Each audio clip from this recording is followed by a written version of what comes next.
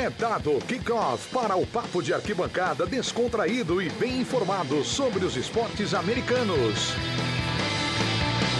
O USA na Rede está no ar. Seja muito bem-vindo, fã do esporte norte-americano, fã de NBA, fã de NHL, fã de MLB, fã de NFL, a mais uma edição do podcast USA na Rede, o seu podcast de esportes americanos no Portal de Playoffs, o melhor podcast de esportes americanos do Brasil. Mantendo o que a gente falou na semana passada, a gente fecha aqui a segunda semana de podcast USA na Rede voltados para a NFL. Você já sabe agora, o podcast USA na Rede 2 vezes por semana, enquanto durar a temporada regular da NFL. A gente tem essa edição aos domingos comentando o melhor da rodada e uma edição no meio de semana com o preview já da próxima semana. Essa daqui é a edição que a gente faz o recap, a análise dos principais jogos deste domingo, dia 21 de setembro, do segundo domingo de temporada regular da NFL. Em meio à pandemia do coronavírus, o esporte vai voltando. A gente tem os playoffs da NBA e da NHL já rolando, né? A NHL com a Stanley Cup, a NBA se aproximando das finais, o beisebol começando os playoffs em breve e o futebol americano com a temporada regular a todo vapor. Você já sabe, você acompanha essa e todas as outras edições do podcast USA na Rede, no SoundCloud, no iTunes, no Spotify, enfim, no seu aglutinador preferido de podcasts. Assina o nosso feed para receber todas as nossas edições. E a gente começa a agradecer, com a apresentação da bancada, né, os nossos agradecimentos de praxe, agradecendo ao Miguel Fortunato e ao Piero Fiorelli pela ajuda na parte técnica. Sou eu, Gabriel Manda, mais uma vez na apresentação. E a gente tem aqui a nossa dupla de comentaristas da semana 1, voltando para analisar com a gente tudo o que aconteceu nesse domingo de NFL. Hoje, ao contrário da semana passada, todo mundo está feliz e eu estou triste. Mia Mastrocolo, tudo bom, Mia? Bom dia, boa tarde, boa noite. Não importa que hora você esteja escutando a gente. Estamos aqui para mais uma semana. Eu sigo feliz, estava feliz semana passada e estou feliz hoje também. E a rodada está muito boa até aqui, mas a gente teve aí umas coisas complicadas hoje. É verdade, a minha estava feliz semana passada, o Packers ganhou essa semana, a gente fala já. Green Bay começando 2-0. Com a gente também, ele que viu o time se recuperar depois de uma derrota surpreendente na primeira semana, Fernando Ferreira. Tudo bom, Fernando? Olá, Amanda, Bia, todos que estão nos ouvindo. E pois é, né, uma recuperação com o estilo dos Colts, aproveitando aí uma atuação desastrosa do Kirk Cousins. Os Colts passearam em cima pra cima do Minnesota Vikings, poderiam ter vencido até por mais, não fossem aí alguns errinhos dos recebedores. Mas então, felizmente, nessa semana passou um pouco daquela tristeza pela atuação contra os Jaguars, que tinha sido bem ruim. E como a minha ressaltou, uma semana meio tenebrosa para a NFL, muitas lesões graves, jogadores importantes com risco de perder a temporada, então a gente vai falar mais à frente. Mas é isso, né? Esse acho que é o panorama dessa semana 2 de NFL. Bom, a semana 2 começou na quinta-feira com o clássico de Ohio, né? O primeiro jogo do Joe Burrow em horário nobre. Não sei que dá para ter assim, no horário nobre da NFL, normalmente os jogos da noite de domingo ou segunda, mas a gente tem, como prime time da televisão americana, o jogo de quinta-feira também, a vitória do Cleveland Browns sobre os Cincinnati Bengals por 35-30. E vamos começar a análise da rodada da tarde de domingo, falando dos jogos do primeiro horário, e a gente começa exatamente com a vitória do time do Fernando, a vitória do Indianapolis Colts contra alguma coisa que durante grande parte do tempo se assemelhava ao Minnesota Vikings, mas era muito difícil de escrever. Fernando, acho que fica claro, né? O jogo terminou, na verdade, antes do intervalo.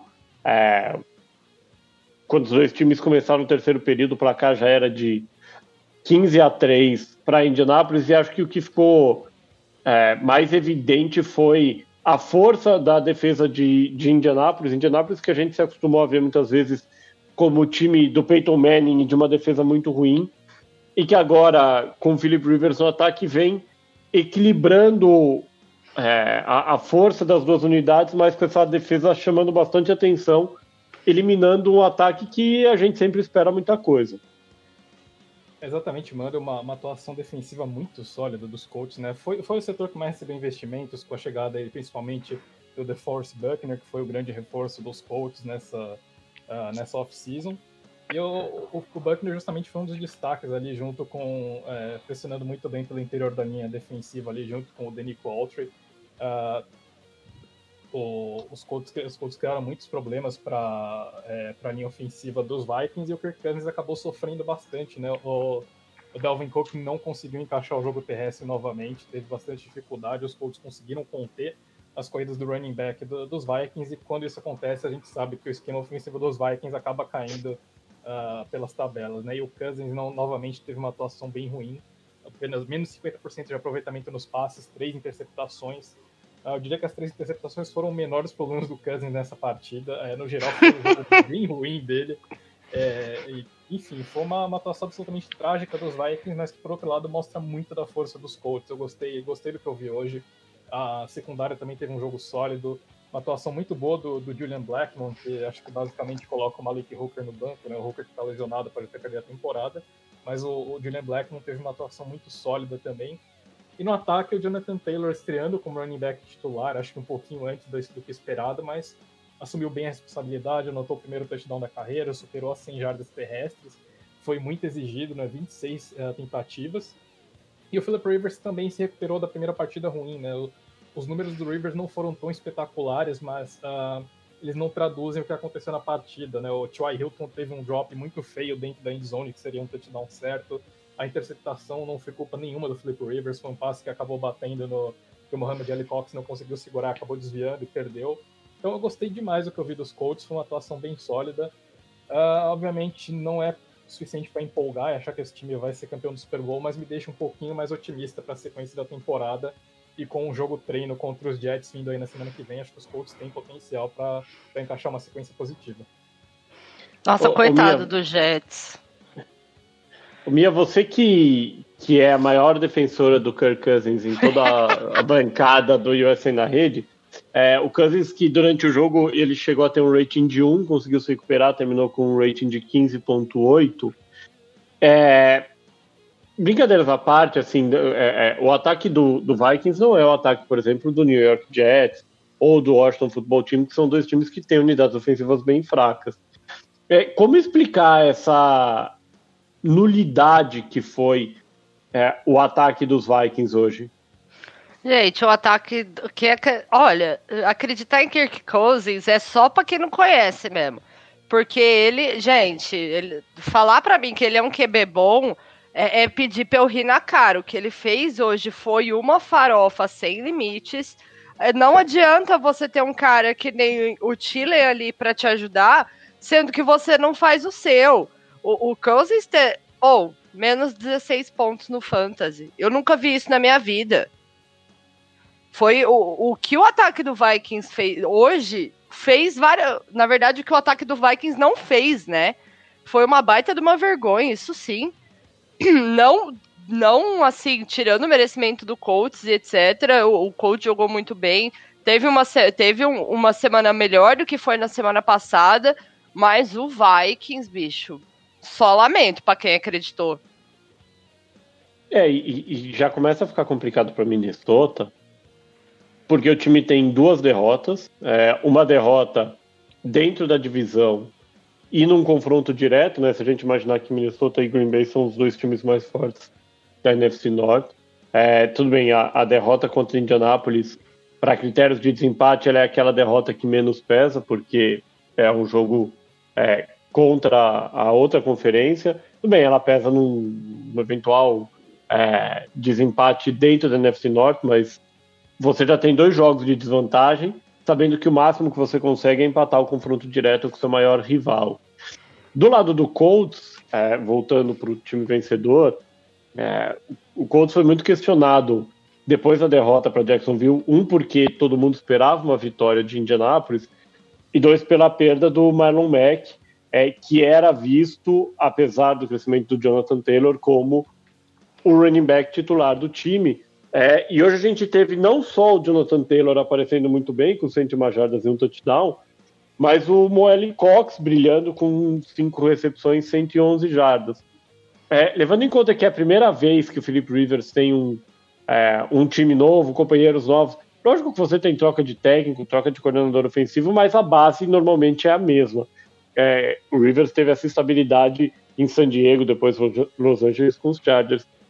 Dá para dizer, Fernando, que quanto mais jogadores aparecerem nesse momento, então a gente está falando aqui de repente do Zach Pascal, do Michael Pittman, do Nyheim Hines, se o time precisar do jogo aéreo com o running back, vai facilitar a vida do Rivers, que tem essa experiência de mudança de time em uma inter e pré-temporada tão diferente? Com certeza, né, Mandel? A gente viu ele começa a estabelecer química, ele começa a definir os alvos dele dentro desse ataque dos Colts, né? Pessoalmente, eu não gostei muito da conexão do Rivers com o T.Y. Hilton, né? Ela resultou numa interceptação na semana passada. Essa semana teve um drop feio do T.Y. Parece que os dois não estão na mesma página. Ele errou um passe pro T.Y. Hilton que acabou sendo anulado por causa de uma falta da defesa. Então, mas por outro lado, ele começa a estabelecer os alvos, né? O Mohamed Alie-Cox quase não apareceu nos últimos 2 anos, né? Por conta do Jack Doyle. De repente, com a lesão do Doyle, o Alie-Cox teve o melhor jogo da carreira com algumas sobras. Teve uma falha ali da interceptação, mas fora isso, ele foi o alvo de confiança do Rivers durante todo o jogo.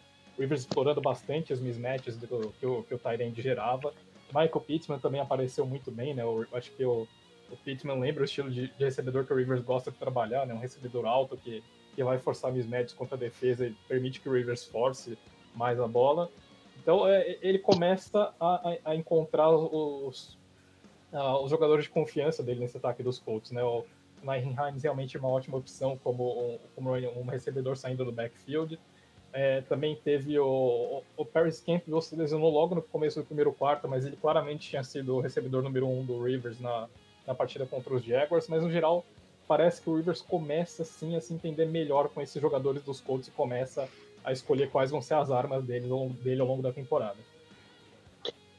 Do outro lado, assim, se você não viu nada do jogo e tá ouvindo a gente, e assim, eu não tenho muito tempo, não consigo ver o jogo condensado, os highlights, vê só o safety que o Kirk Cousins sofreu, que já vale a pena. Gente, o Kirk Cousins, ele assim... Aliás, segunda semana seguida que ele toma um safety, né? Porque contra os Packers ele também tomou um safety. Existe um ditado americano, né, que é fool me once, shame on me, fool me once, shame on you, fool me twice, shame on me. O problema do Cousins começa a ficar por aí, né? Seria na tradução, me engano uma vez, que vergonha pra mim, me engano 2 vezes, que vergonha pra você. Safety não é algo tão comum na liga. E assim, hoje o Cousins era um desespero para ele tentar sair da endzone e cair fora. E aí o juiz apitou e todo o esforço dele foi em vão, exprimido por 3 jogadores do Colts. Os 2 times voltam a campo na próxima semana, né? A gente não tem bye week ainda na semana 3. O Minnesota Vikings recebe o Tennessee Titans, mais um jogo difícil contra um time, a gente vai falar mais daqui a pouco, que tem 2 vitórias, e o Indianapolis Colts tem o mais próximo de um bye, né, Fernando? Exatamente o que eu ia falar, mano. Eu acho que dá pra debater essa história que não tem bye week na semana 3, porque Ai, que horror. Os Bills começaram com um bye, os 49ers tiveram um bye essa semana que acabou prejudicando. Nossa, gente, hoje o Jets perdeu pros reserva. Então, eu acho que tem bye, sim. Tem 3 byes aí que a gente já pode falar. O que eu achei mais engraçado, a gente fala mais daqui a pouco de Jets e San Francisco 49ers. O único jogador do Jets que se destacou na semana passada, que foi o Jameson Crowder, já não jogou. Parece coincidência do destino, né? Vai bem pelos Jets e fica de fora no jogo seguinte. Vamos passar agora para o segundo duelo que a gente analisa aqui, que é exatamente o duelo do rival de divisão e do rival de semana passada do Minnesota Vikings, o Green Bay Packers da Mia, que tomou um susto no comecinho do jogo, mas depois fez valer a lógica e o favoritismo e terminou com uma vitória incontestável e sem muitos problemas contra o Detroit Lions. Num jogo que em algum momento já foi uma rivalidade, hoje em dia ele está mais para uma freguesia mesmo, por diversas razões. Green Bay somando a segunda vitória e, mais uma vez, uma atuação sólida do ataque, né, Mia? Não brilhante como foi semana passada, do ponto de vista do jogo aéreo, dessa vez muito dominante por terra. Não, sim, o ataque dos Packers, o LaFleur vem fazendo um trabalho excelente. A gente vê o Aaron Rodgers confiando nos alvos, que era uma coisa que a gente não via já fazia uns anos. Ele tá distribuindo a bola com vontade. Lógico, a gente não vai ver ele lançando quase 400 jardas todo jogo, que nem foi no primeiro, mas hoje foram 200 jardas. O Davante Adams teve ali um problema no final do jogo, mas, assim, uma atuação incrível do Aaron Jones, o jogo terrestre, que dizem as más línguas que do Packers não encaixa, hoje mostrando toda a sua força. Tô adorando essa versão do MVS que recebe bolas sem dropar tudo que vê pela frente. Não tem nem o que falar dos 3 touchdowns do Aaron Jones. O de 75 jardas, ele passou no meio da defesa inteira e disparou, e assim, só saudade, porque era impossível pegar ele. O Lazard vem aparecendo muito bem também pro Rodgers, você vê ele confiando. A OL tá fazendo um trabalho de bloqueio muito bom e tá dando tempo e espaço pro Rodgers se movimentar, que é o que ele melhor faz, porque a gente sabe muito bem que ele gosta mesmo dos passes em profundidade. O ataque tá funcionando muito bem, o Matt LaFleur tá fazendo um trabalho incrível com esse ataque, e tá bonito de ver, tá dando, assim, gosto de ver. O time demorou um pouco para entrar no jogo, a defesa foi aparecer só no final do segundo quarto, então ali no começo rolou uma tensão, mas assim, questão de ritmo de jogo, e assim, a hora que chegou mesmo na hora do vamos ver, o time mostrou que, assim, o Lions não tem nem chance com a gente, que o reinado no norte segue sendo do Aaron Rodgers e companhia. Eu não enfrentei o Jones em nenhum dos meus fantasies hoje, que eu provavelmente perdi todos. 41 pontos, é isso? 43 pontos. 43 pontos. Tá mal, o menino. Acho que ele fez mais do que meu time em um dos fantasies. Fernando, a gente fala muito do ataque de Green Bay, com razão, e no ano passado a gente comentou bastante essa dependência que o time tinha do Jones e do Adams, o Rodgers também, e a defesa, eram os irmãos Smith que a gente falava, né, mas a defesa deu conta do recado e muitas vezes ajudou o Green Bay a ganhar mais do que nos anos em que o Rodgers era decisivo. Nesse ano a gente vê, talvez, nesses 2 jogos, uma prevalência menor do ataque, ou um desnível menor entre as duas unidades. No jogo passado a defesa foi muito bem, apesar de Minnesota ter conseguido 2 touchdowns no garbage time. E hoje também, né, tirando o primeiro quarto, a defesa se arrumou e conseguiu segurar o ataque de Detroit, que não é um ataque ruim, a 7 pontos nos últimos 45 minutos de jogo. O ataque do Lions é um ataque muito problemático, mas a mudança que você vê no Green Bay Packers é muito grande. E você vê que isso causou uma mudança de postura no Aaron Rodgers, porque a gente não via ele jogando contente já fazia alguns anos. A gente via que ele até tentava de vez em quando, mas só no Adams meter essas bolas em profundidade. Ele tá distribuindo, ele tá aproveitando os alvos que ele tem e tá funcionando muito bem para Green Bay isso. Então, completando, o que eu vejo agora no momento, eu acho que a gente não tem muito como avaliar totalmente a qualidade dessa defesa dos Packers, porque eu tinha defendido os Vikings na semana passada, mas depois da partida de hoje eu mudo um pouco de opinião. Esse time dos Vikings é bem ruim, principalmente o interior da linha ofensiva é uma verdadeira tragédia, um queijo suíço. E a linha ofensiva dos Lions também não é das melhores, né? O Matthew Stafford sofreu bastante, e apesar dos Lions terem conseguido encaixar o jogo no começo, depois o time simplesmente desandou. Então, por mais que os Packers tenham sim méritos pelas 2 atuações, acho que ainda falta enfrentar um adversário mais forte, né? O Matthew Stafford explorou bastante, soube explorar bastante o grupo de linebackers, que na minha visão acho que é talvez o ponto fraco dessa defesa dos Packers.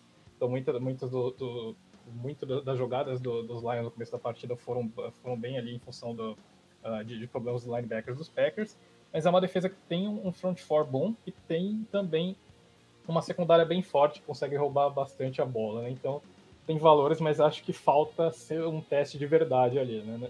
Semana que vem tem Saints, né?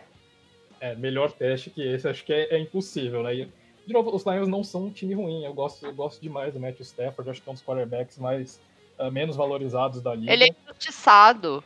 Demais. É um cara que merecia um time muito melhor do que ele tem, né? É uma pena. Exatamente, ele sempre teve... Ele sempre teve um time que nunca proporcionou a ele poder fazer nada. A única coisa que o Stafford teve esses anos de Lions foi o Megatron, que se aposentou antes dele. Então, basicamente, o Stafford tem carregado o peso da franquia nos ombros nos últimos anos. É uma pena. Pois é. Mas acontece, né? Esse ano ele tem algumas armas a mais, né?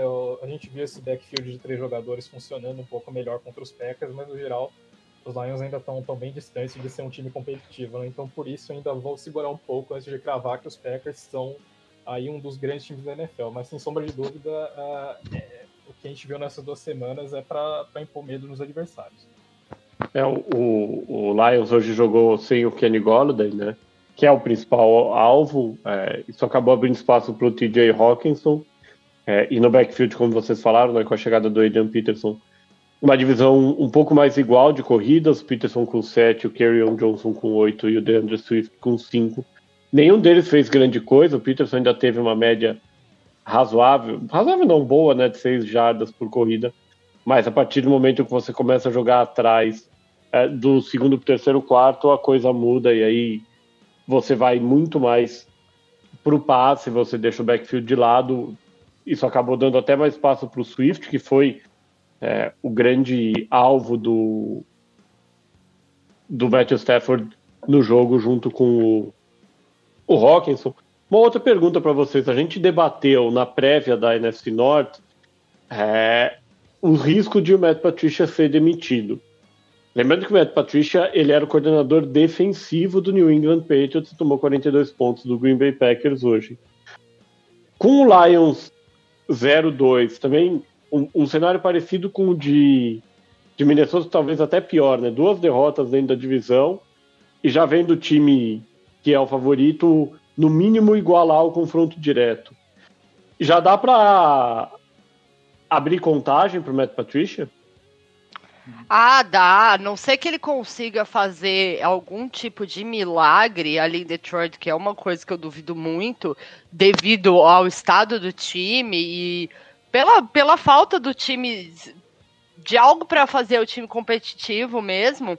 Não acho que Matt Patricia termine a temporada ali, ou talvez se terminar a temporada não chegue na próxima, porque assim, ele não consegue, a gente vê que ele tem sérios problemas, mesmo ele sendo coordenador defensivo, o Lions tem uma defesa muito problemática, aliás, o time todo é problemático, né? E assim, não acho que ele vai durar muito tempo, não. Pra mim o Matt Patricia já entrou nessa temporada com a cova dele muito, muito bem cavada ali, ele vai terminando de se enterrar, né? Acredito que ele deva chegar até o final da temporada até para ter uma chance de tentar mostrar algum trabalho, mas realmente, né, como a Mia falou, é preocupante quando a especialidade do seu técnico é a defesa e o ponto fraco com sobras do seu time é justamente a defesa. A defesa do Lions realmente uma verdadeira tragédia. Queria só destacar a atuação do Jeffrey Okudah hoje, né, o cornerback que o time selecionou com a terceiro pick no draft. Foi a sombra do Davante Adams o jogo inteiro, né? O Rodgers pouco procurou o Adams. E a gente sempre via que toda hora que o Adams aparecia na tela, o Jeffrey Okudah estava basicamente colado nele, servindo como sombra, né? Então, o Rodgers respeitou esse matchup, não procurou muito o Adams, acertou os 3 passes que ele tentou na direção do Adams, mas no geral ele quase não procurou o Adams, né? Então, o Okudah já chega impondo respeito, de repente, sendo uma luz no fim do túnel nessa defesa dos Lions, mas no restante, realmente, o time ainda tem muito a dever, né? Mas acaba sendo uma ilha de talento, né? Fica só o cara conseguindo fazer alguma coisa, mas ele realmente encheu o saco do Davante Adams, você não via o Adams no jogo, você não ouvia ele. a não ser nos 3 passes que o Rodgers achou ele ali, mas realmente foi muito complicado. No finalzinho do jogo ele ainda teve um probleminha ali, ficou fora. Mas assim, ele encheu o saco do Davante Adams o jogo inteiro. É um jogador de alto nível. E ele acabou de chegar na NFL e conseguiu grudar num jogador como o Adams e impedir ele de conseguir jogar mesmo. E foi uma baita de uma atuação. Mais uma vez uma ilha de talento nos Lions, né? A gente já teve o Barry Sanders lá atrás, a gente já teve o Calvin Johnson, a gente tem o Matthew Stafford, mas talvez não nesse nível, né? Um jogador talentoso, mas não igual o Sanders e o Johnson, e agora o Jeff Okudah vem aparecendo muito bem. Outro time que começa a temporada 2-0 é o Los Angeles Rams, do nosso amigo Rafael Fraga, que proporcionou uma das alegrias da tarde de domingo desde que vos fala, ao dobrar praticamente o Philadelphia Eagles fora de casa, vencendo por 37-19, e o Carson Wentz certamente ele vai ter pesadelos com a defesa dos Eagles, uma partida bem fraca do quarterback com a defesa dos Rams, perdão, uma partida bem fraca do quarterback de Filadélfia, 2 interceptações, uma delas na end zone, quando ele tentava empatar o jogo, no momento 24-16, aliás, 24-19, se não me engano, era a chance de virar o jogo, e o Wentz lançou uma interceptação. E do outro lado, o Jared Goff explorando muito bem as suas armas, apesar de ter perdido o Cam Akers por lesão no começo do jogo, que abriu espaço para o Darrell Henderson fazer um grande jogo. Ô Mia, o Fraga está ouvindo a gente aqui, está aguardando essa resposta. Dá para dizer que o Rams de 2018 voltou? Você falar que o Rams de 2018 voltou é complicado, porque você não tem mais um Todd Gurley que joga o seu time nas costas e corre pro resto da vida. Mas o Rams é um time que está se adaptando à nova realidade muito bem.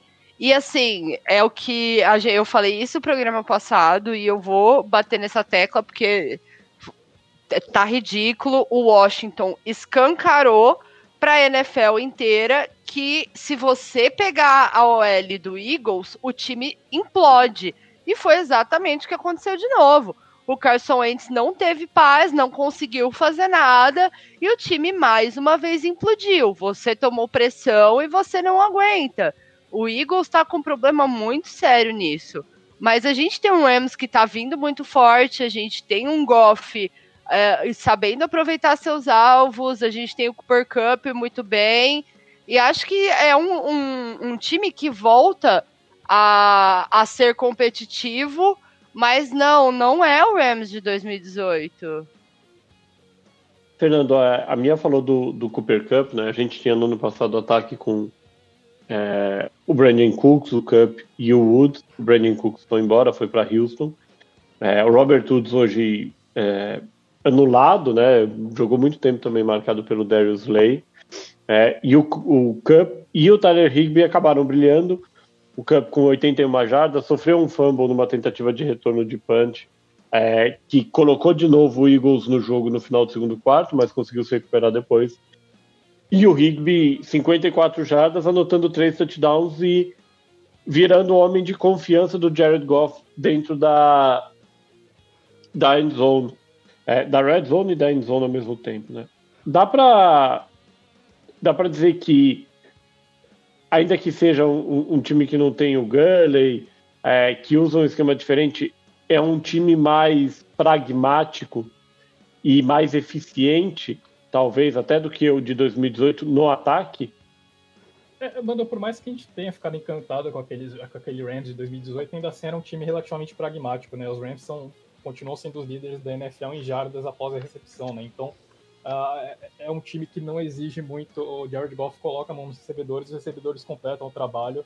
A única diferença é que naquela época a gente tinha o Todd Gurley sendo o melhor running back da NFL, então isso acabava tornando o ataque ainda mais espetacular, né? Mas mesmo nessa época era um time relativamente pragmático, eu diria, né? Então eu acho que isso continua, só que sem o Todd Gurley, os Rams acabam ganhando uma nova cara, né? A gente mudou significativamente o backfield da equipe, que agora claramente vai ser um backfield de 3 jogadores com o Darrell Henderson explodindo hoje, o Malcolm Brown e o Cam Akers, né? O Henderson, que foi escolha de 3ª rodada na temporada passada, não teve um grande ano de estreia, mas hoje mostrou um pouco do talento que ele tinha lá na Universidade de Memphis, né? Principalmente mostrando essa capacidade que ele tem de disparar nessas corridas explosivas que são a especialidade dele, né? Então, a gente vê, eu acho que a saída do Todd Gurley escancara um pouco mais esse pragmatismo dos Rams, né?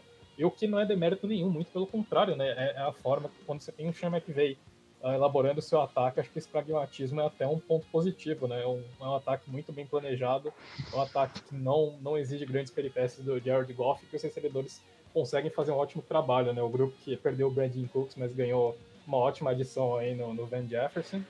Então, os Rams realmente vindo muito forte e começam a despontar como uma segunda força aí dessa NFC West, né? Para disputar com o Seattle Seahawks. A gente tem um desafio bem interessante para o Rams na semana que vem. O time vai cruzar o país e enfrenta o Buffalo Bills, duelo de 2 times 2-0. O jogo está marcado para o primeiro horário da rodada. E o Eagles faz o contrário, né? O duelo de 2 times 0-2. O Eagles recebe o Cincinnati Bengals também no primeiro horário da rodada. Outro time 2-0 é o Tennessee Titans. O Titans que abriu uma grande vantagem contra o Jacksonville Jaguars na primeira metade do jogo, no primeiro tempo. Foi para o intervalo ganhando por 24-10. Permitiu a reação de Jacksonville, mas conseguiu confirmar a vitória por 33-30, jogando em casa em uma interceptação, um passe do Gardner Minshew para o Keenan Cole, sendo interceptado no final do jogo, já no modo desespero. Titans vem forte de novo, Fernando, é um time que é bem candidato na AFC South. Com certeza.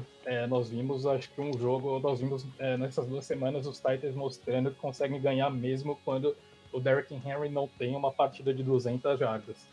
Nas 2 partidas o Henry foi bastante limitado, né? Tanto os Broncos e os Jaguars têm um front four bastante, tem um front seven bastante forte.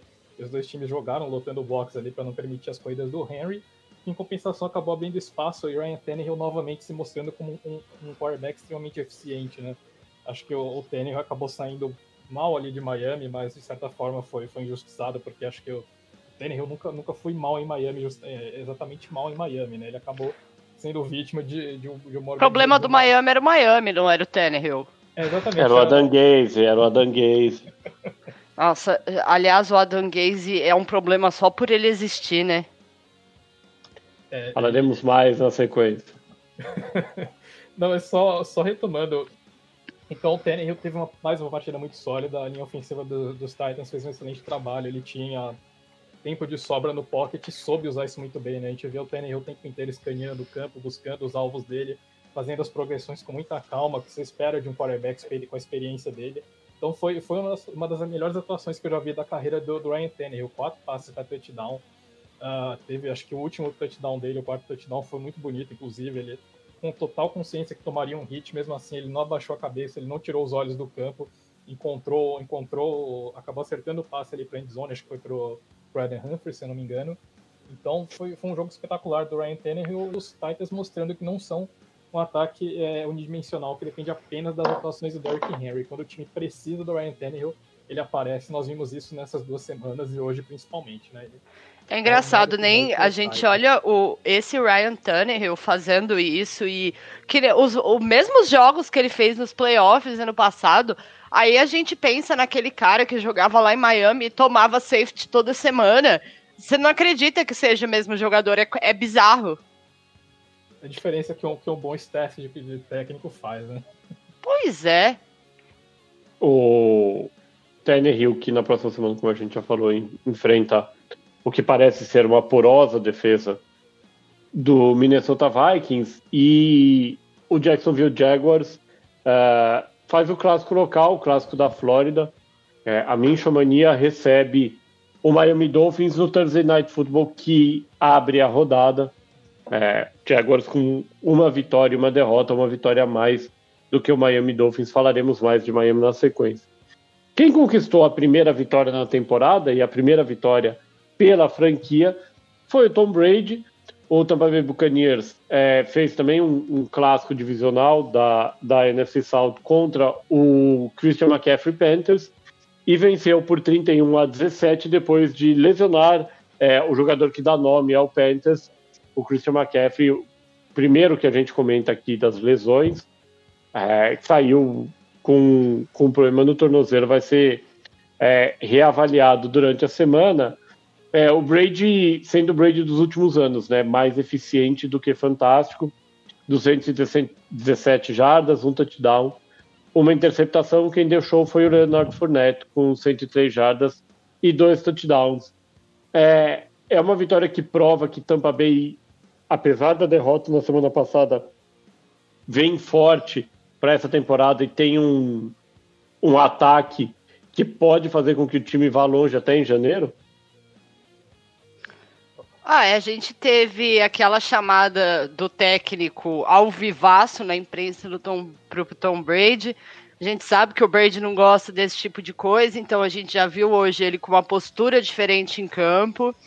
O corpo de recebedores do Tampa Bay é uma coisa de doido. A gente tem vários recebedores de destaque que dão força para o time. O time está encaixando, óbvio, rolou toda essa mudança de QB, etc. E a gente vê que a pré-temporada, não só nesse caso, mas em muitos times, a gente vê a falta da pré-temporada agora. Né? A gente brinca que a pré-temporada só serve para machucar jogador, mas mentira. Aliás, a gente está vendo o resultado disso agora com o tanto de lesões que está rolando. E a gente vê, eu vejo pelo menos um ataque muito promissor no Tampa e acho que o time tem, assim, a NFC aqui é brincadeira de gente grande, Tom Brady não tá muito acostumado, mas eu acho que é um ataque que vai dar muito trabalho.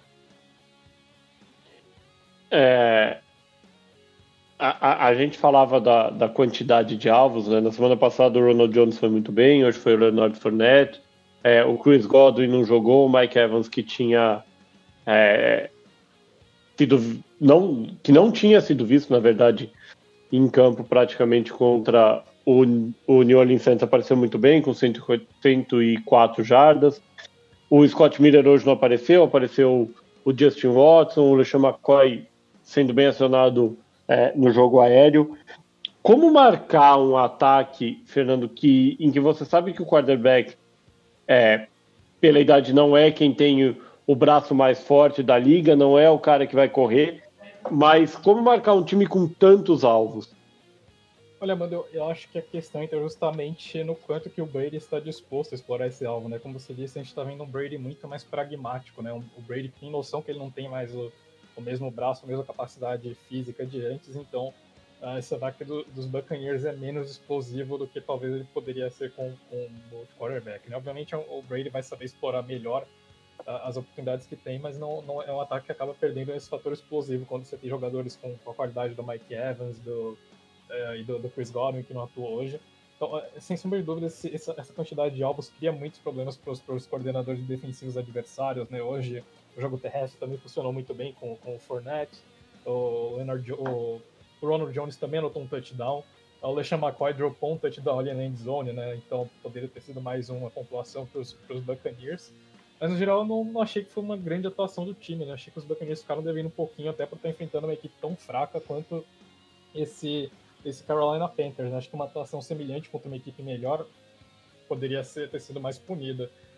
De novo, acho que também pesa um pouco os Buccaneers terem tirado um pouco o pé quando o time abriu vantagem, né? Abriu 21-0 logo no começo, então talvez tenha acontecido aquele relaxamento natural, enfrentando o adversário mais fraco. Então, não gostei muito do que eu vi dos Buccaneers hoje, mas de novo, né? Realmente, sempre a temporada e com um ataque muito reformulado, com muitos jogadores novos, acho que esse time vai encontrar esse ajuste fino ao longo do ano, né? O potencial é gigantesco, sem sombra de dúvidas, mas no momento eu confesso que esperava um pouquinho mais. Do lado do Panthers, né, como a gente já falou, fica a expectativa para o exame do Christian McCaffrey. Os destaques foram os dois recebedores, o DJ Moore com 120 jardas e o Robbie Anderson com 109. mas não adianta nada você somar muitas jardas quando o time tem muita dificuldade para marcar pontos e muita dificuldade para impedir o adversário de marcar pontos. O Tampa Bay Buccaneers na semana 3 enfrenta o Denver Broncos fora de casa, o jogo do segundo slot, né, do segundo horário, e o Carolina Panthers viaja até a Califórnia para enfrentar o Los Angeles Chargers também no segundo horário. Outro bom jogo, um jogo bem equilibrado e que também teve contusão no meio, foi a vitória do Pittsburgh Steelers 26-21 sobre o Denver Broncos. Broncos que perdeu o Drew Lock logo no começo da partida, tentou apenas 5 passes, para desespero do nosso companheiro Luiz Felipe Sassini, teve que acompanhar o Jeff Driscoll em campo, e apesar de não ter sido horroroso, o Driscoll não conseguiu fazer com que os Broncos superassem fora de casa os Steelers. Denver 0-2, e Pittsburgh mostrando que também vem forte na briga este ano na AFC North, com 2 vitórias em 2 jogos, um ótimo desempenho do James Conner, que era a dúvida até praticamente ontem, né, Fernando?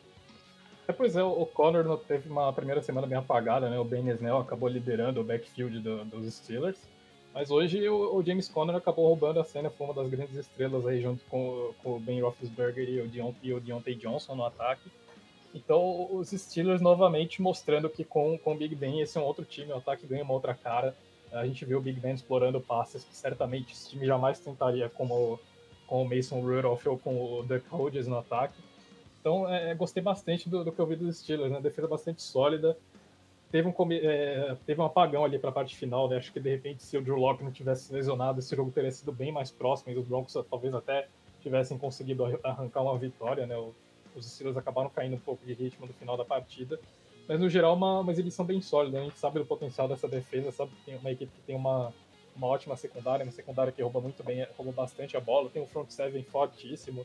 Então, os Steelers novamente mostrando que com o Ben Roethlisberger no comando desse ataque, são sim um candidato a aparecer ali na briga da AFC, né? E podem, de repente, até mesmo desafiar o Baltimore Ravens pelo título da divisão. Então, a gente viu o Big Ben explorando bastante os alvos dele, né? O Deontay Johnson concentrou a maior parte da produção, mas a gente viu ele arriscando passes longos para o novato, o Chase Claypool. O Juju Smith-Schuster, que passou a última temporada meio apagado, voltou a aparecer bem. O James Washington também recebeu atenção. O Eric Ebron. Então, nós começamos a ver um pouco como esse ataque dos Steelers vai funcionar, e novamente é uma equipe que é infinitamente melhor comparado ao ano passado. Esse time quase pegou uma vaga nos playoffs ano passado. Acho que essas 2 primeiras partidas mostram que os Steelers vêm para competir forte nessa AFC. Ô Mia, manda um recado pro Luiz. Nossa, coitado. Olha, eu vou começar falando pra você que a hora que machucou o Locke, eu não sabia nem quem era o QB reserva. Eu nunca tinha ouvido nem falar. E assim, o Locke já não é lá essas coisas, mas o QB reserva é ruim, hein? Coitado do Broncos. O time já... Bom, quando perdeu o Von Miller, a esperança que já era pequena do time ter alguma coisa já virou uma lambança. Agora, então, olha, só por Deus, porque esse time do Broncos tá embaçadíssimo. A gente não sabe nem por onde começar a arrumar isso aí. Em 2 semanas, um time que perdeu o Von Miller, o AJ Bouye, e essa semana perdeu o Drew Lock e o Philip Lindsay, né? Então, realmente, implodiu também. A sorte não, mas o lado menos pior para Denver, pelo menos na minha visão, não sei se vocês concordam, é que não é uma franquia de que era tida como favorita, né? Era um time que a gente falava assim, pode eventualmente brigar por uma vaga nos playoffs, e tem uma base muito jovem ainda, especialmente no ataque com o Sutton, o Jerry Jeudy e o Noah Fant. Então, acaba servindo para você dar experiência para todo mundo, até para o próprio Drew Lock, quando voltar, e identificar os gaps para tentar transformar esse time em muito competitivo daqui uma ou 2 temporadas. Concordo, Mandel. A gente viu os Broncos procurando dar armas para o Drew Lock, né? Então o time começa a enxergar que tem uma janela para crescer, mas ainda é um time em processo de construção, né? Então, por mais que houvesse expectativa para que os Broncos fossem melhor do que apareceram na última temporada, né? ainda assim, na realidade, a gente sabe que é um time que ainda está se estruturando e ainda começa a se reconstruir em torno desse quarterback jovem, né? Então, tudo bem, é decepcionante para a equipe ver a temporada praticamente acabando logo na segunda semana, né? Uma temporada que tinha mais expectativas, mas por outro lado, não era um time que a gente esperava ver no Super Bowl, né? Então, os Broncos ainda têm alguns cartuchos para queimar nesse começo de contrato desses jogadores jovens. Mia, chegou o momento que você estava esperando. O próximo jogo que eu tenho aqui na lista para a gente comentar é a partida entre o Practice Squad do São Francisco 49ers e o time titular do New York Jets. Gente, coitado do Jets. E eles apanharam feio dos reservas do 49ers. E assim, a única coisa que aconteceu no jogo foi o Bolsa machucar. Mas o Jets está morto e enterrado, e enquanto tiver a Danguês ali, não melhora. Coitado do Luan, que torce e sofre mais que não sei o quê. Mas, assim, não adianta. Enquanto você tiver o Adanguês ali, esse time não vai a lugar nenhum. Mandando um abraço pro Luan Araújo e pro José Ferraz, os torcedores do New York Jets no grupo do Portal de Playoffs, e também pro Rafa Carão, aniversariante do dia, e o Rafael Gomes e o Alex Torrealba, os torcedores do São Francisco 49ers, bem mais felizes do que o Luan e o Zé, mas preocupados, Fernando, não tanto com a lesão do Garoppolo, né? A gente acho que já passou a magia de que o Garoppolo era um bom quarterback, e hoje a discussão é se ele é ruim ou se ele é médio, mas com a lesão do Bolsa, com a possibilidade de o Bolsa estar fora da temporada. Pois é, as lesões da defesa preocupam muito mais, né? O Nick Bolsa realmente, depois de passar a temporada de estreia dele saudável, acaba sofrendo possivelmente uma ruptura de ligamento cruzado anterior, logo na semana 2 dessa temporada, né? E o Solomon Thomas também saiu. A suspeita inicial também era de ruptura de ligamento cruzado anterior, mas parece que depois de alguns exames o time ficou um pouco mais otimista, né? Talvez volte a contar com o jogador para o restante da temporada.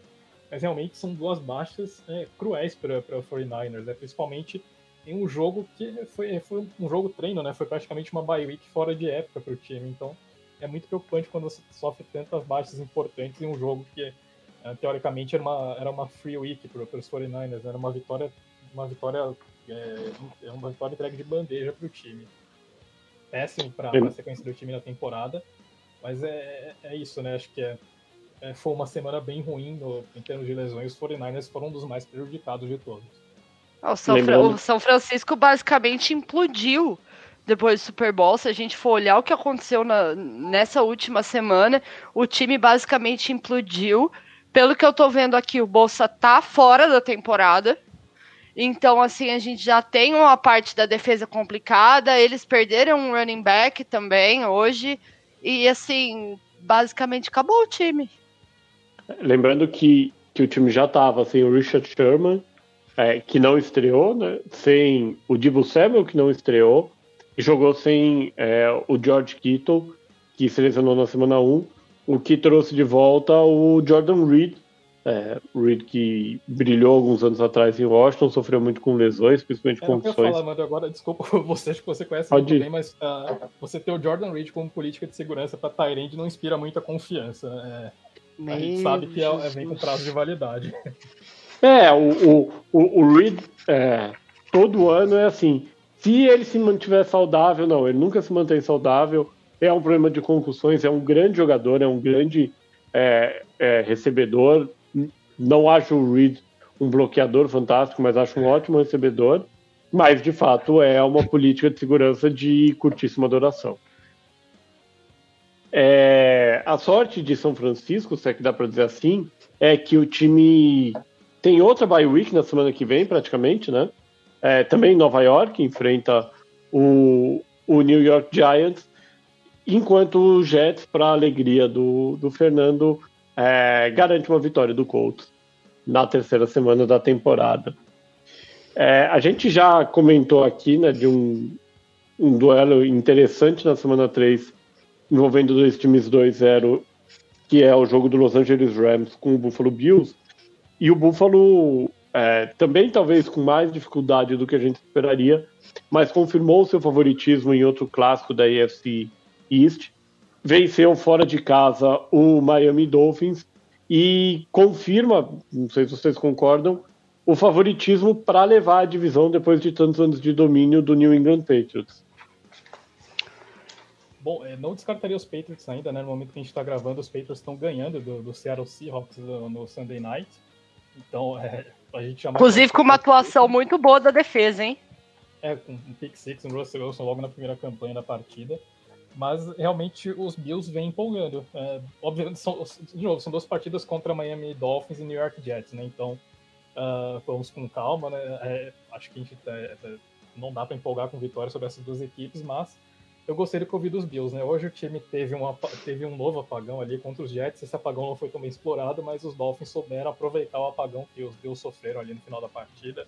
O Ryan Fitzpatrick explorando a conexão com o Mike Gesicki, conseguiu 130 jardas, causou muitas dores de cabeça para a defesa dos Bills, mas o time conseguiu se manter no jogo. O Josh Allen teve a melhor atuação da carreira dele, tinha superado a marca de 300 jardas pela primeira vez na semana passada. Hoje teve 417 jardas, 4 touchdowns. Josh Allen evoluiu muito passando a bola, né? Ele quase teve uma pick six, que ele acabou escapando por mais sorte do que juízo, mas no geral a gente vê o Josh Allen muito mais maduro passando a bola, né? Ele executando as progressões, sendo menos desesperado para sair correndo com a bola. Atualmente o Josh Allen tem o passe como opção principal. Foi assim contra os Jets e contra os Dolphins. Não sei se vai ser assim na próxima semana, mas no geral a gente vê um Josh Allen muito mais maduro nessas 2 primeiras partidas, e acho que é um dos pontos positivos que os Bills têm tirado desse começo de temporada, né? Então o time já começa assim a apresentar motivos para o torcedor ficar empolgado, né? Acho que começa a aparecer como favorito da divisão, mas de novo a gente não pode descartar os Patriots mesmo com o time desmontado. Mia, 2 perguntas para você envolvendo quarterbacks aqui. Dá para dizer que o Josh Allen é o 2º melhor quarterback da classe dele? E segunda, quantos jogos mais até o Fitzpatrick sair o Tua Tagovailoa assumiu o ataque do Dolphins? Olha, o Fitz vai ficar ali no Dolphins até o Tua, né? Acho que terem certeza que a lesão do Tua não vai mais dar problema, e é a coisa certa a se fazer. Não por mais que o Fitzpatrick tenha atuações como o Fitztragic, você não pode jogar o seu franchise QB que você estava esperando com risco de uma lesão como foi a dele. Então acho que ainda o Fitz fica mais um tempo, mas não deve jogar até o final da temporada, porque nunca acontece. E o Josh Allen, o meu único problema com ele, eu gosto muito dele, acho que ele tem um braço bom, acho que ele tem uma boa mobilidade, mas o menino tem mais sorte que juízo. Aliás, ele não tem juízo nenhum. E eu vejo isso com muito problema. Eu sempre falei isso do Carson Wentz, que também tem muito mais sorte que juízo e vive lesionado. E o meu problema é só esse com o Josh Allen.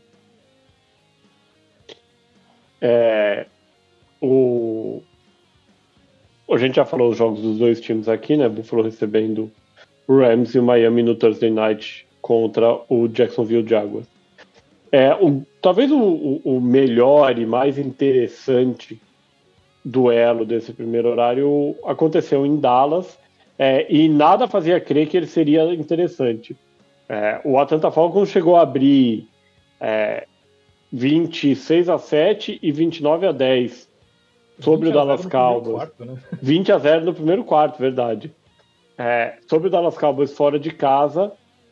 E aí, de repente, a gente entrou num universo paralelo, assim, muito paralelo mesmo. E o jogo terminou com vitória do Dallas por 40-39. Um duelo de ataques incrível, com a virada vindo dentro do 2-minute warning, com um field goal de 46 jardas de um dos grandes ídolos de Rafael Fraga, o Greg Zuerlein. É o jogo da redenção de Ezekiel Elliott e Dak Prescott? A falconizada nesse jogo foi muito real, né? E olha que o Dallas, ele assim, se esforçou muito para passar vergonha. Foram fumbles horríveis, aí veio o onside kick no final, e assim, o Dallas ele tentou muito muito, passar todas as vergonhas possíveis, mas é aquilo. O Prescott tá ali acordando, acho que o Mike McCarthy vai, eu sempre falo isso, acho que vai mexer sim com ele. O Ezekiel Elliott tá o jogo terrestre basicamente é ele, aliás, o ataque é basicamente ele. A gente vai ver muito essa combinação, porque é o que tá tendo ali, que tá funcionando. Mas, gente, que falconizada! Eu não acreditei a hora que eles tomaram 40-39. Fernando. Olha, eu hesitaria um pouco em falar que foi a redenção do Dak Prescott, né? Eu acho que essa defesa dos Falcons tem muitos problemas, né? Irônico, a gente estava falando do Matt Patricia, né? Um head coach com mentalidade ofensiva em um time cujo grande problema da defesa. E acho que o mesmo é válido para o Dan Quinn, né? A defesa dos Falcons sendo o grande problema de novo do time. O ataque funcionando muito bem, o Matt Ryan teve outra grande partida. O jogo terrestre não encaixou muito bem, mas o Matt Ryan conduziu o time de forma brilhante aí para conseguir essa vantagem. E faltou a defesa dos Falcons ter a mesma competência para segurar o ataque dos Cowboys, e o time acabou fazendo a estrela do Dak Prescott nessa partida, né? O Prescott começou mal, teve um fumble, depois o Ezekiel Elliott sofreu um fumble, tudo parecia muito bem encaminhado para os Falcons, mas de repente a defesa do time implodiu. Acho que os números que traduzem o quanto que essa defesa dos Falcons foi mal hoje, né? O Sid Lamb passou das 100 jardas, a Amari Cooper passou das 100 jardas, então é preocupante você ceder mais de 100 jardas para dois recebedores, independente da qualidade do Lamb e do Cooper. Mas o Dalton Schultz, o tight end reserva dos Cowboys, que entrou no lugar do Blake Jarwin, o Dalton Schultz, em 2 anos de carreira, ele tinha pouco mais, acho que 118 jardas totais, né? E só hoje ele teve 9 recepções em 10 targets, com 88 jardas, e o primeiro touchdown da carreira, né? Ou seja, isso traduz o quanto que essa defesa dos Falcons deixou a desejar, né? Cedendo tudo isso para um tight end que mal aparecia na partida dos Cowboys antes, né? Então, no geral, acho que os Falcons ficaram devendo demais na parte defensiva. O time conseguiu se manter bem com... É inaceitável você marcar 39 pontos e ainda perder uma partida, né? É inaceitável você abrir 20-0 no primeiro quarto. É inaceitável você ter uma vantagem de 2 posses no último quarto e tomar uma virada dessas, né? Então, realmente não há muito o que dizer sobre os Falcons nessa partida, né? Acho que menos mérito dos Cowboys e mais demérito dos Falcons por terem sofrido essa derrota, né? E um sidekick sem comentários foi uma cena de comédia pastelão ali. Parecia o Chaves jogando futebol americano. Inaceitável. Isso é um time muito mal treinado, e acho que o Dan Quinn também começa a ver o emprego dele sendo ameaçado. O Atlanta Falcons, que na semana que vem faz um duelo de opostos em casa contra o Chicago Bears. O Dallas Cowboys viaja, cruza uma parte do país, ainda que não sejam tão distantes, vai até o estado de Washington para enfrentar o Seattle Seahawks em um jogo que promete ser bem interessante. A gente fecha aqui o primeiro slot desse domingo com a segunda vitória de Mitch Trubisky em 2020, um jogo que teve uma nota muito triste, né? A vitória por 17-13 do Chicago Bears sobre o New York Giants, e o Giants perdendo o Saquon Barkley, de longe o melhor jogador da franquia. Para o restante do ano, mais um caso de rompimento de ligamento cruzado no joelho. Devagar, o Bears vai mantendo, vai criando ali um colchão que permita a equipe, primeiro permita ao Matt Nagy respirar tranquilo, saber que não vai ser demitido, e permite a equipe sonhar com uma vaga nos playoffs, não? Bom, vendo pelo lado... Nossa, gente. O time tá 2-0. Mas peraí, não vamos empolgar desse jeito, né? Eu acho que o Mike Nagy ainda tá com a cabecinha dele ali dentro da corda da forca. Acho que ele teria que fazer algo muito assim com o Trubisky para conseguir que o emprego dele seja mantido. Por mais que tenha uma vaga a mais, não acho que o Bears seja um time que vá brigar ali nos playoffs. O ataque é muito problemático, o Trubisky é muito problemático no ataque. Ele tá ali acertando uns passes para touchdown, mas você vê que a mecânica dele de passe é nula. A bola sai toda torta, sai tudo bizarro e... Ai, não, gente. Eu acho que você ter um jogo de menos de 300 jardas contra uma defesa como a do New York Giants, pra mim, liga todos os sinais de alerta possíveis, né? Foi um jogo feio, foi uma vitória horrorosa dos Bears, assim como foi na semana passada. Pelo menos na semana passada ainda teve o time pelo menos conseguiu mostrar um pouco de reação, mas esse foi um jogo muito feio dos Bears. Acho que venceu muito por conta dos Giants serem um time pior, né? O Trubisky lançou 2 interceptações. A segunda interceptação foi esquisita, foi um contested catch ali que acabou virando uma interceptação. Mas a primeira interceptação foi 100% na conta dele, uma interceptação absolutamente horrorosa. Realmente ele não convence nem um pouco nesse quarto ano de carreira. O Trubisky parece que ele regride a cada ano, né? E isso é absolutamente preocupante. Então, por mais que os Bears tenham começado bem a temporada, o time não mostra absolutamente nenhum sinal de que vai brigar, né? Pode não mostra nenhum sinal de nada. Mas então, eu prefiro, por exemplo, um time como o Bears, que não mostra nenhum sinal de nada e ganha, por mais que tenha ganho de Giants e Lions, do que um time como o Eagles, que não mostra nenhum sinal de nada e perde de Washington. Justo, né? O Eagles, e ainda perde de um jeito... E ainda perde de um jeito para Washington, que ficou escancarado para a NFL inteira, como ganhar de você o resto da temporada. Então, se pensar, por exemplo, o Bears tem 2 vitórias já de margem contra um time que a gente chegou à conclusão aqui que brigaria antes da temporada. Sim. Que era unânime que o Eagles, por alguma coisa, se wild card, se NFC isso, mas brigaria.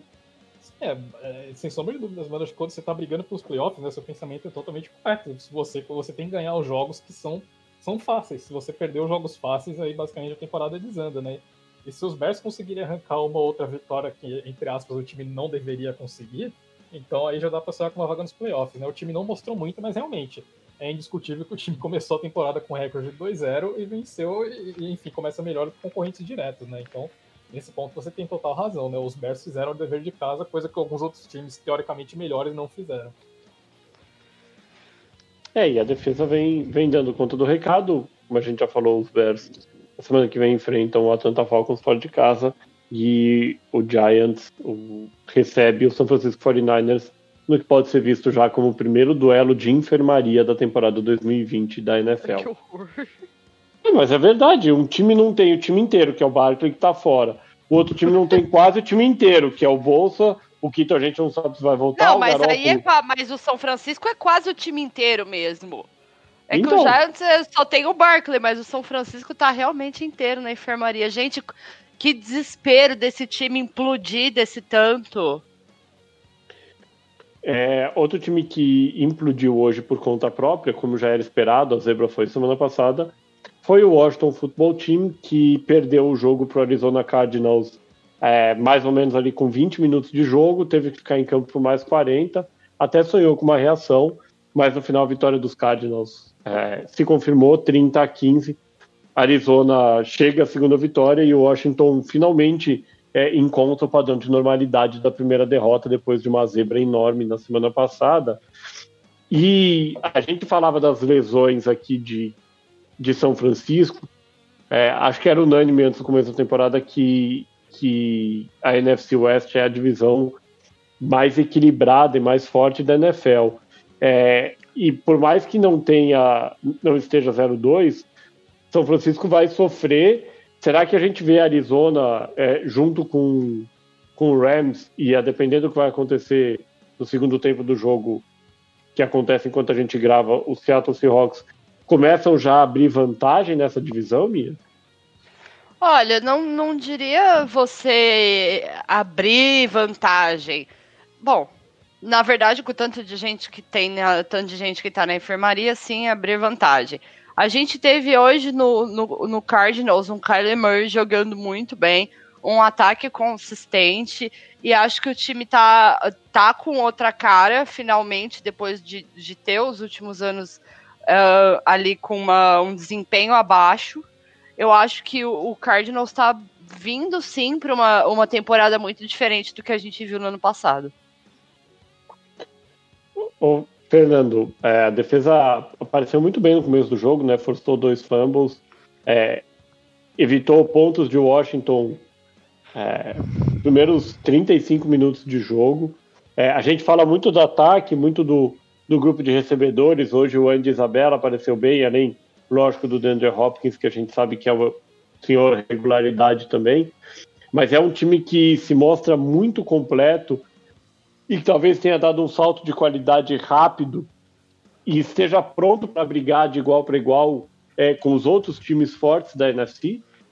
Bom, eu não diria de igual para igual ainda, porque é um time no segundo ano de trabalho do Cliff Kingsbury, então por mais que a gente esperasse esse salto de qualidade, né, que o time já vinha apresentando ao final da temporada passada, talvez seja um pouquinho cedo demais ainda para a gente colocar esse time dos Cardinals como um contender, mas é um time que vai dar trabalho para os principais equipes da NFC, né? Essa defesa dos Cardinals é uma defesa que acho que não recebe o devido crédito, né? O Chandler Jones já vem há alguns anos sendo um dos melhores edge rushers da NFL, teve uma temporada absolutamente espetacular no ano passado, embora não tenha conseguido grandes números hoje, acho que é o grande nome dessa defesa, né? O Budda Baker vem se mostrando cada vez mais sólido aí como um dos melhores jogadores secundários, os melhores defensive backs da NFL. Então os Cardinals têm uma defesa sólida, né? Que ganhou a adição do Isaiah Simmons ainda no draft.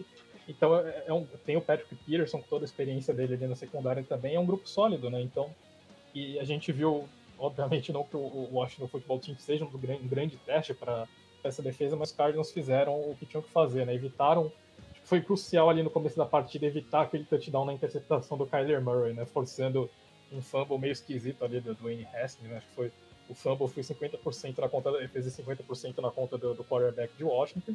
Mas a defesa dos Cardinals evitou que o time evitou alguns desastres no começo da partida e permitiu que a equipe abrisse vantagem, né? Então realmente é um grupo bem mais completo do que a gente viu no ano passado e uma equipe que pode tirar vitórias de times mais fortes esse ano. E do lado de Washington nada a destacar, mas um ótimo jogo do Terry McLaurin, mas basicamente no garbage time já, quando você vai para o vestiário perdendo por 20-0. Todo segundo tempo vira um garbage time. O Dwayne Haskins continua, para algumas pessoas, num projeto de evolução. Pelo menos não foi interceptado hoje, né? A gente comemora as pequenas vitórias. Mas o fumble que ele sofreu foi esquisito. Foi horrível, não tem desculpa. Mas enfim. Eu acho que tem pontos positivos, né? Eles conseguiram pressionar o Kyler Murray, mas o grande problema é que o Murray tem muita mobilidade, né? É complicado você conseguir pressionar, né? Enquanto os Eagles massacraram o Carson Wentz de semana passada, você derrubar o Kyler Murray é mais complicado, né? E o Washington, quando o time não consegue chegar no quarterback adversário, acaba sofrendo. A gente viu isso na partida de hoje, né? Então, acho que hoje representou muito mais o que vai ser o restante da temporada para a equipe. O Arizona Cardinals na semana que vem recebe o Detroit Lions e o Washington Football Team participa de um dos jogos mais assim, aguardados da temporada contra o Cleveland Browns. Promete ser um clássico e eu não consigo imaginar que a televisão brasileira não passe esse grande duelo entre Baker Mayfield e Dwayne Haskins. Multidões ansiosas para presenciar esse duelo ao vivo em Ohio, um jogo provavelmente sem público para o bem dos fãs de futebol americano. A rodada, o segundo slot reservou outros dois grandes jogos. A gente começa falando pelo Baltimore Ravens, o jogo de Baltimore Ravens, né? Baltimore viajou até Houston para enfrentar o Texans e também conseguiu uma vitória talvez mais tranquila do que a gente esperava, apesar de saber que há uma disparidade grande entre os dois times, tirando talvez a posição de quarterback e alguma coisa da linha defensiva. 33-16 para os Ravens, que confirmam a campanha 2-0, enquanto o Houston, para a alegria também do Fernando, segue no 0-2 e já começa a ver a divisão muito distante. Um jogo bem consciente do Lamar Jackson, né? Não forçou muito o braço, 75% de aproveitamento nos passos. O ataque nem teve que fazer muita coisa, não foi um ataque que somou muitas jardas, mas uma vitória tranquila de Baltimore, né, Fernando? É um jogo bem pragmático dos Ravens, realmente. A gente vendo como que esse time funciona, né? O Jackson ele nunca precisa muito soltar o braço, né? O desenho da jogada dos Ravens sempre acaba sempre acaba deixando algum recebedor livre, e o trabalho do Lamar Jackson é simplesmente ligar os pontos ali, né? Então, o time feio cumpriu o dever de casa. Acho que foi um dos jogos mais chatos da rodada, né? Os Texans claramente caíram muito desde o ano passado, né? Acho que é muito difícil você sobreviver a uma dose dupla de Bill O'Brien, e os Texans estão demonstrando isso. Os Texans poderiam ser um time competitivo esse ano, mas não foi o caso que nós vimos aí nas duas primeiras semanas, né? De novo, um resultado esperado. Acho que foi uma atuação que a gente nem tem muito o que comentar. Foi um jogo dentro do esperado, né? Aconteceu o que a gente imaginava que poderia acontecer. Os Ravens abriram vantagem logo cedo, os Texans até esboçaram algum princípio de reação, mas depois os Ravens dispararam de novo no placar e a partida acabou. Então, um jogo padrão dessa rodada, né? Acho que foi um dos jogos mais chatos que a gente teve. Ô Mia, o que o DeAndre Hopkins vai dizer quando ele vê no vestiário os melhores momentos da derrota de Houston e lembrar da vitória do time dele? Não, o Hopkins deve estar rindo da cara do Bill O'Brien. Coitado do Deshaun Watson apanhando mais um ano loucamente. Aliás, entra ano e sai ano e ele continua sendo saco de pancada. Você vê que ele já não consegue fazer o que ele estava fazendo no passado.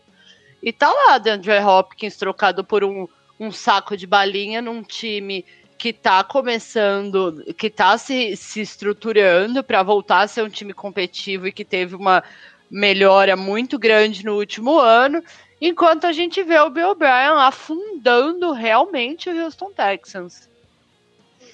O Texans, como a gente já falou, enfrenta na semana que vem fora de casa o Pittsburgh Steelers, ou seja, não vai ter vida fácil nem um pouco. E o Baltimore Ravens fecha a semana 3 da NFL no dia 28 de setembro, segunda-feira, no Monday Night Football em casa contra o Kansas City Chiefs, no que durante grande parte da tarde parecia que não seria um duelo de times com 2 vitórias, né? O Kansas City Chiefs enfrentou o Los Angeles Chargers fora de casa, primeiro jogo do Justin Herbert, porque o Tyrod Taylor aparentemente se machucou no aquecimento. Eu tomei até um susto porque eu li uma notícia que falava da lesão dele de coin toss. Eu imaginei que ele teria se machucado no toss, mas não, foi no aquecimento, isso é mais normal mesmo. Os Chargers jogaram muito bem defensivamente, levaram o jogo para prorrogação e só na prorrogação o Kansas conseguiu a vitória com um field goal de 58 jardas do Harrison Butker, um dos pés mais confiáveis e mais potentes da NFL. Foi um jogo que mostra para Kansas que talvez a vantagem absurda na divisão não seja tão absurda assim. Na verdade, é um jogo que mostra para Kansas que eles precisam entrar no jogo no começo do jogo. O Mahomes estava com muitos problemas no começo do jogo, errando passe, foi interceptado, inclusive. O ataque não estava produzindo nada até ali um pouco mais da metade do jogo. O Chargers veio na safadeza hoje. Aliás, o outro Bolsa também, acho que terminou o jogo machucado, se eu não me engano. Ficou caído um tempo no campo e, assim, até a hora que o Mahomes chegou mesmo no jogo, estava embaçadíssimo pro Chiefs. Foi os Chiefs descobrindo que talvez a temporada não seja o passeio no parque que a equipe estava esperando, né? Os Chiefs deram a impressão que ganharam dos Texans jogando 60% do que eles poderiam. E, de repente, contra o Los Angeles Chargers, que ninguém esperava absolutamente nada, foi um jogo complicadíssimo, né? Como a Mia disse, foi um começo bem lento do ataque dos Chiefs, que normalmente começa em quinta marcha, que começou em primeiro ali, quase engasopando ali, né? Demorou para sair, o Patrick Mahomes teve um começo bem ruim de partida, realmente. Defesa dos Chargers fazendo um bom trabalho, conseguindo pressionar, segurando bem o jogo terrestre também, que o Clyde Edwards-Helaire não conseguiu desenvolver hoje.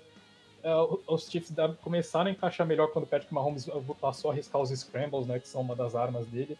Quando o ataque não encaixa, a gente viu bastante nos playoffs do ano passado, e o Mahomes recorre aos scrambles. Deu um pouco de vida para os Chiefs, mas de novo os Chargers retomaram a frente e pareciam ter o controle da partida, né? Justin Herbert com uma estreia bastante sólida. Ele teve um bom começo de partida, mostrou personalidade no touchdown que ele marcou ali. Uma boa leitura, soube manter a bola.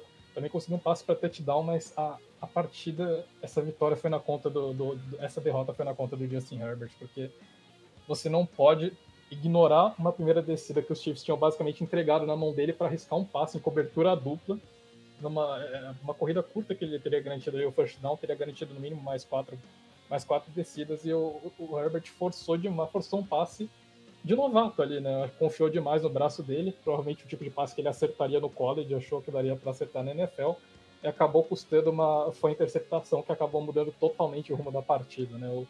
E aí, para mostrar a discrepância, logo em seguida, os Chiefs marcaram um touchdown aproveitando esse turnover. em um passe, uma bomba do Patrick Mahomes para o Tyreek Hill, né? Então, isso acabou evidenciando um pouco a diferença, né, entre o atual MVP do Super Bowl, um quarterback que foi MVP na temporada de estreia, um jogador fazendo a primeira partida dele na NFL meio às pressas, né? Então, pontos positivos na estreia do Justin Herbert, sem dúvida, mas essa derrota é pelo menos uns 50%, 60% na conta dele, né? Mas os Chargers impressionaram hoje. Eu acho que o time tira muitos pontos positivos e, na minha opinião, o Herbert mostra que merece já ser o titular dessa equipe para as próximas semanas, independente do Tyrod Taylor voltar saudável ou não. Essa era a pergunta que eu faria para vocês, a pergunta a seguir.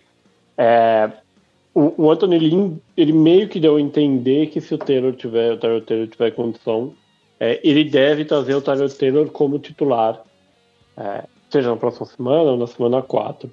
A gente viu um filme assim absurdamente parecido com o Baker Mayfield. Tyrod Taylor era titular, se machucou, a única diferença é que a lesão do Taylor foi na semana 3.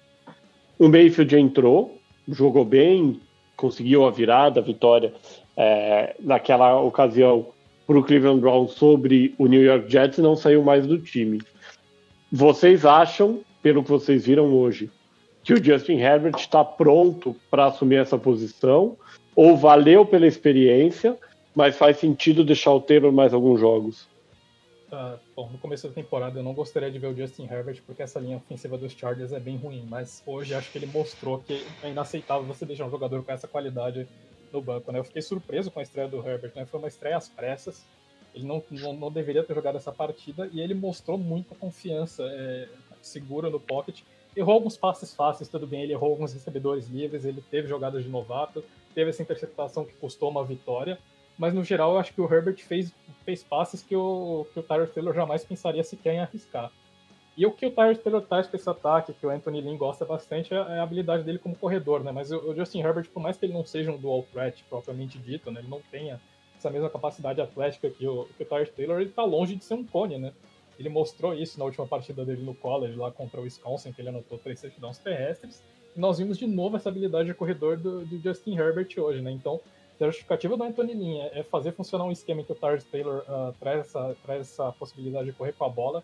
Acho que o Justin Herbert jogou todos os argumentos do Anthony Lynn por terra, né? Então, pelo que a gente viu nessa primeira apresentação, por mais que, enfim, houve erros, mas eu acho que o Herbert demonstrou confiança, demonstrou aquele swag de quarterback, e ele tem totais condições de ser o titular daqui pra frente. Pra mim seria um absurdo o Tyrod Taylor voltar depois de uma exibição dessas do novato.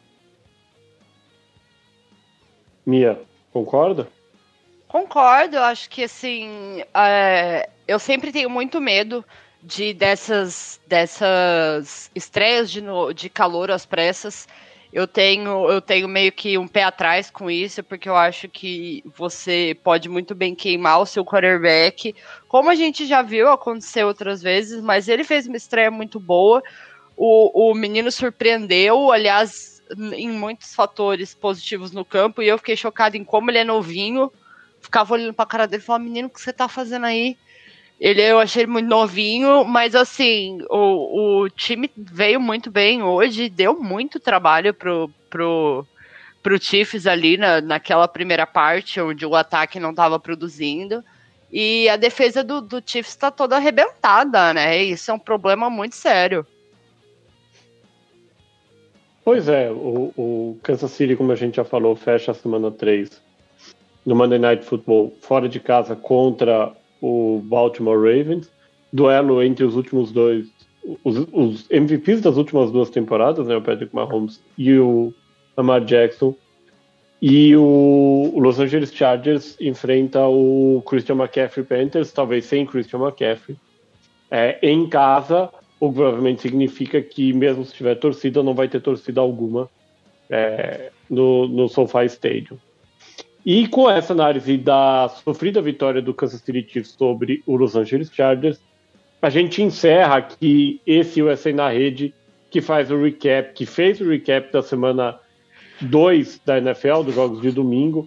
A gente ainda tem o duelo acontecendo entre o New England Patriots e o Seattle Seahawks, e a semana 2 da NFL termina nessa segunda-feira com um ótimo jogo, Monday Night Football, o New Orleans Saints sem o Michael Thomas, enfrentando o Las Vegas Raiders, nosso companheiro Fábio Garcia, o New Orleans Saints do Ricardo Pilat e do Cauã Silva, os redatores do The Playoffs, o jogo que marca a inauguração do Allegiant Stadium, a nova casa do Las Vegas Raiders, time que deixou o Oakland ao final da última temporada.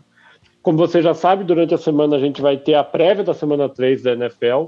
Fica ligado, assina a notificação do USA na Rede para receber, dos podcasts do Portal The Playoffs, na verdade, para receber o alerta quando o preview for ao ar. E no domingo que vem a gente volta com a análise da terceira semana da NFL.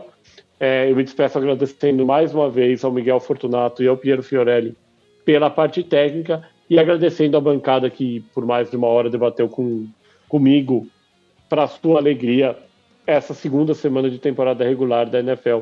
Mia Mastrocolo, foi um prazer mais uma vez. Mas é sempre um prazer estar aqui nessa bancada, mais um domingo de NFL e a gente já está chegando na rodada 3 e semana que vem tem mais. Fernando Ferreira, dessa vez feliz pela vitória do Colts. Foi um prazer, Fernando. Valeu, Mandel, valeu, Mia, obrigado a todos que nos ouviram. E pois é, um pouquinho mais feliz essa semana. Espero que a gente tenha uma semana 3 com menos lesões e que a bruxa não esteja tão solta. Então valeu, gente, e até a próxima. É isso, uma ótima semana para você. Continue se protegendo, usando máscara, lavando as mãos, álcool gel, distanciamento sempre que possível. A gente vencer o coronavírus e na semana que vem a gente está de volta. Um abraço!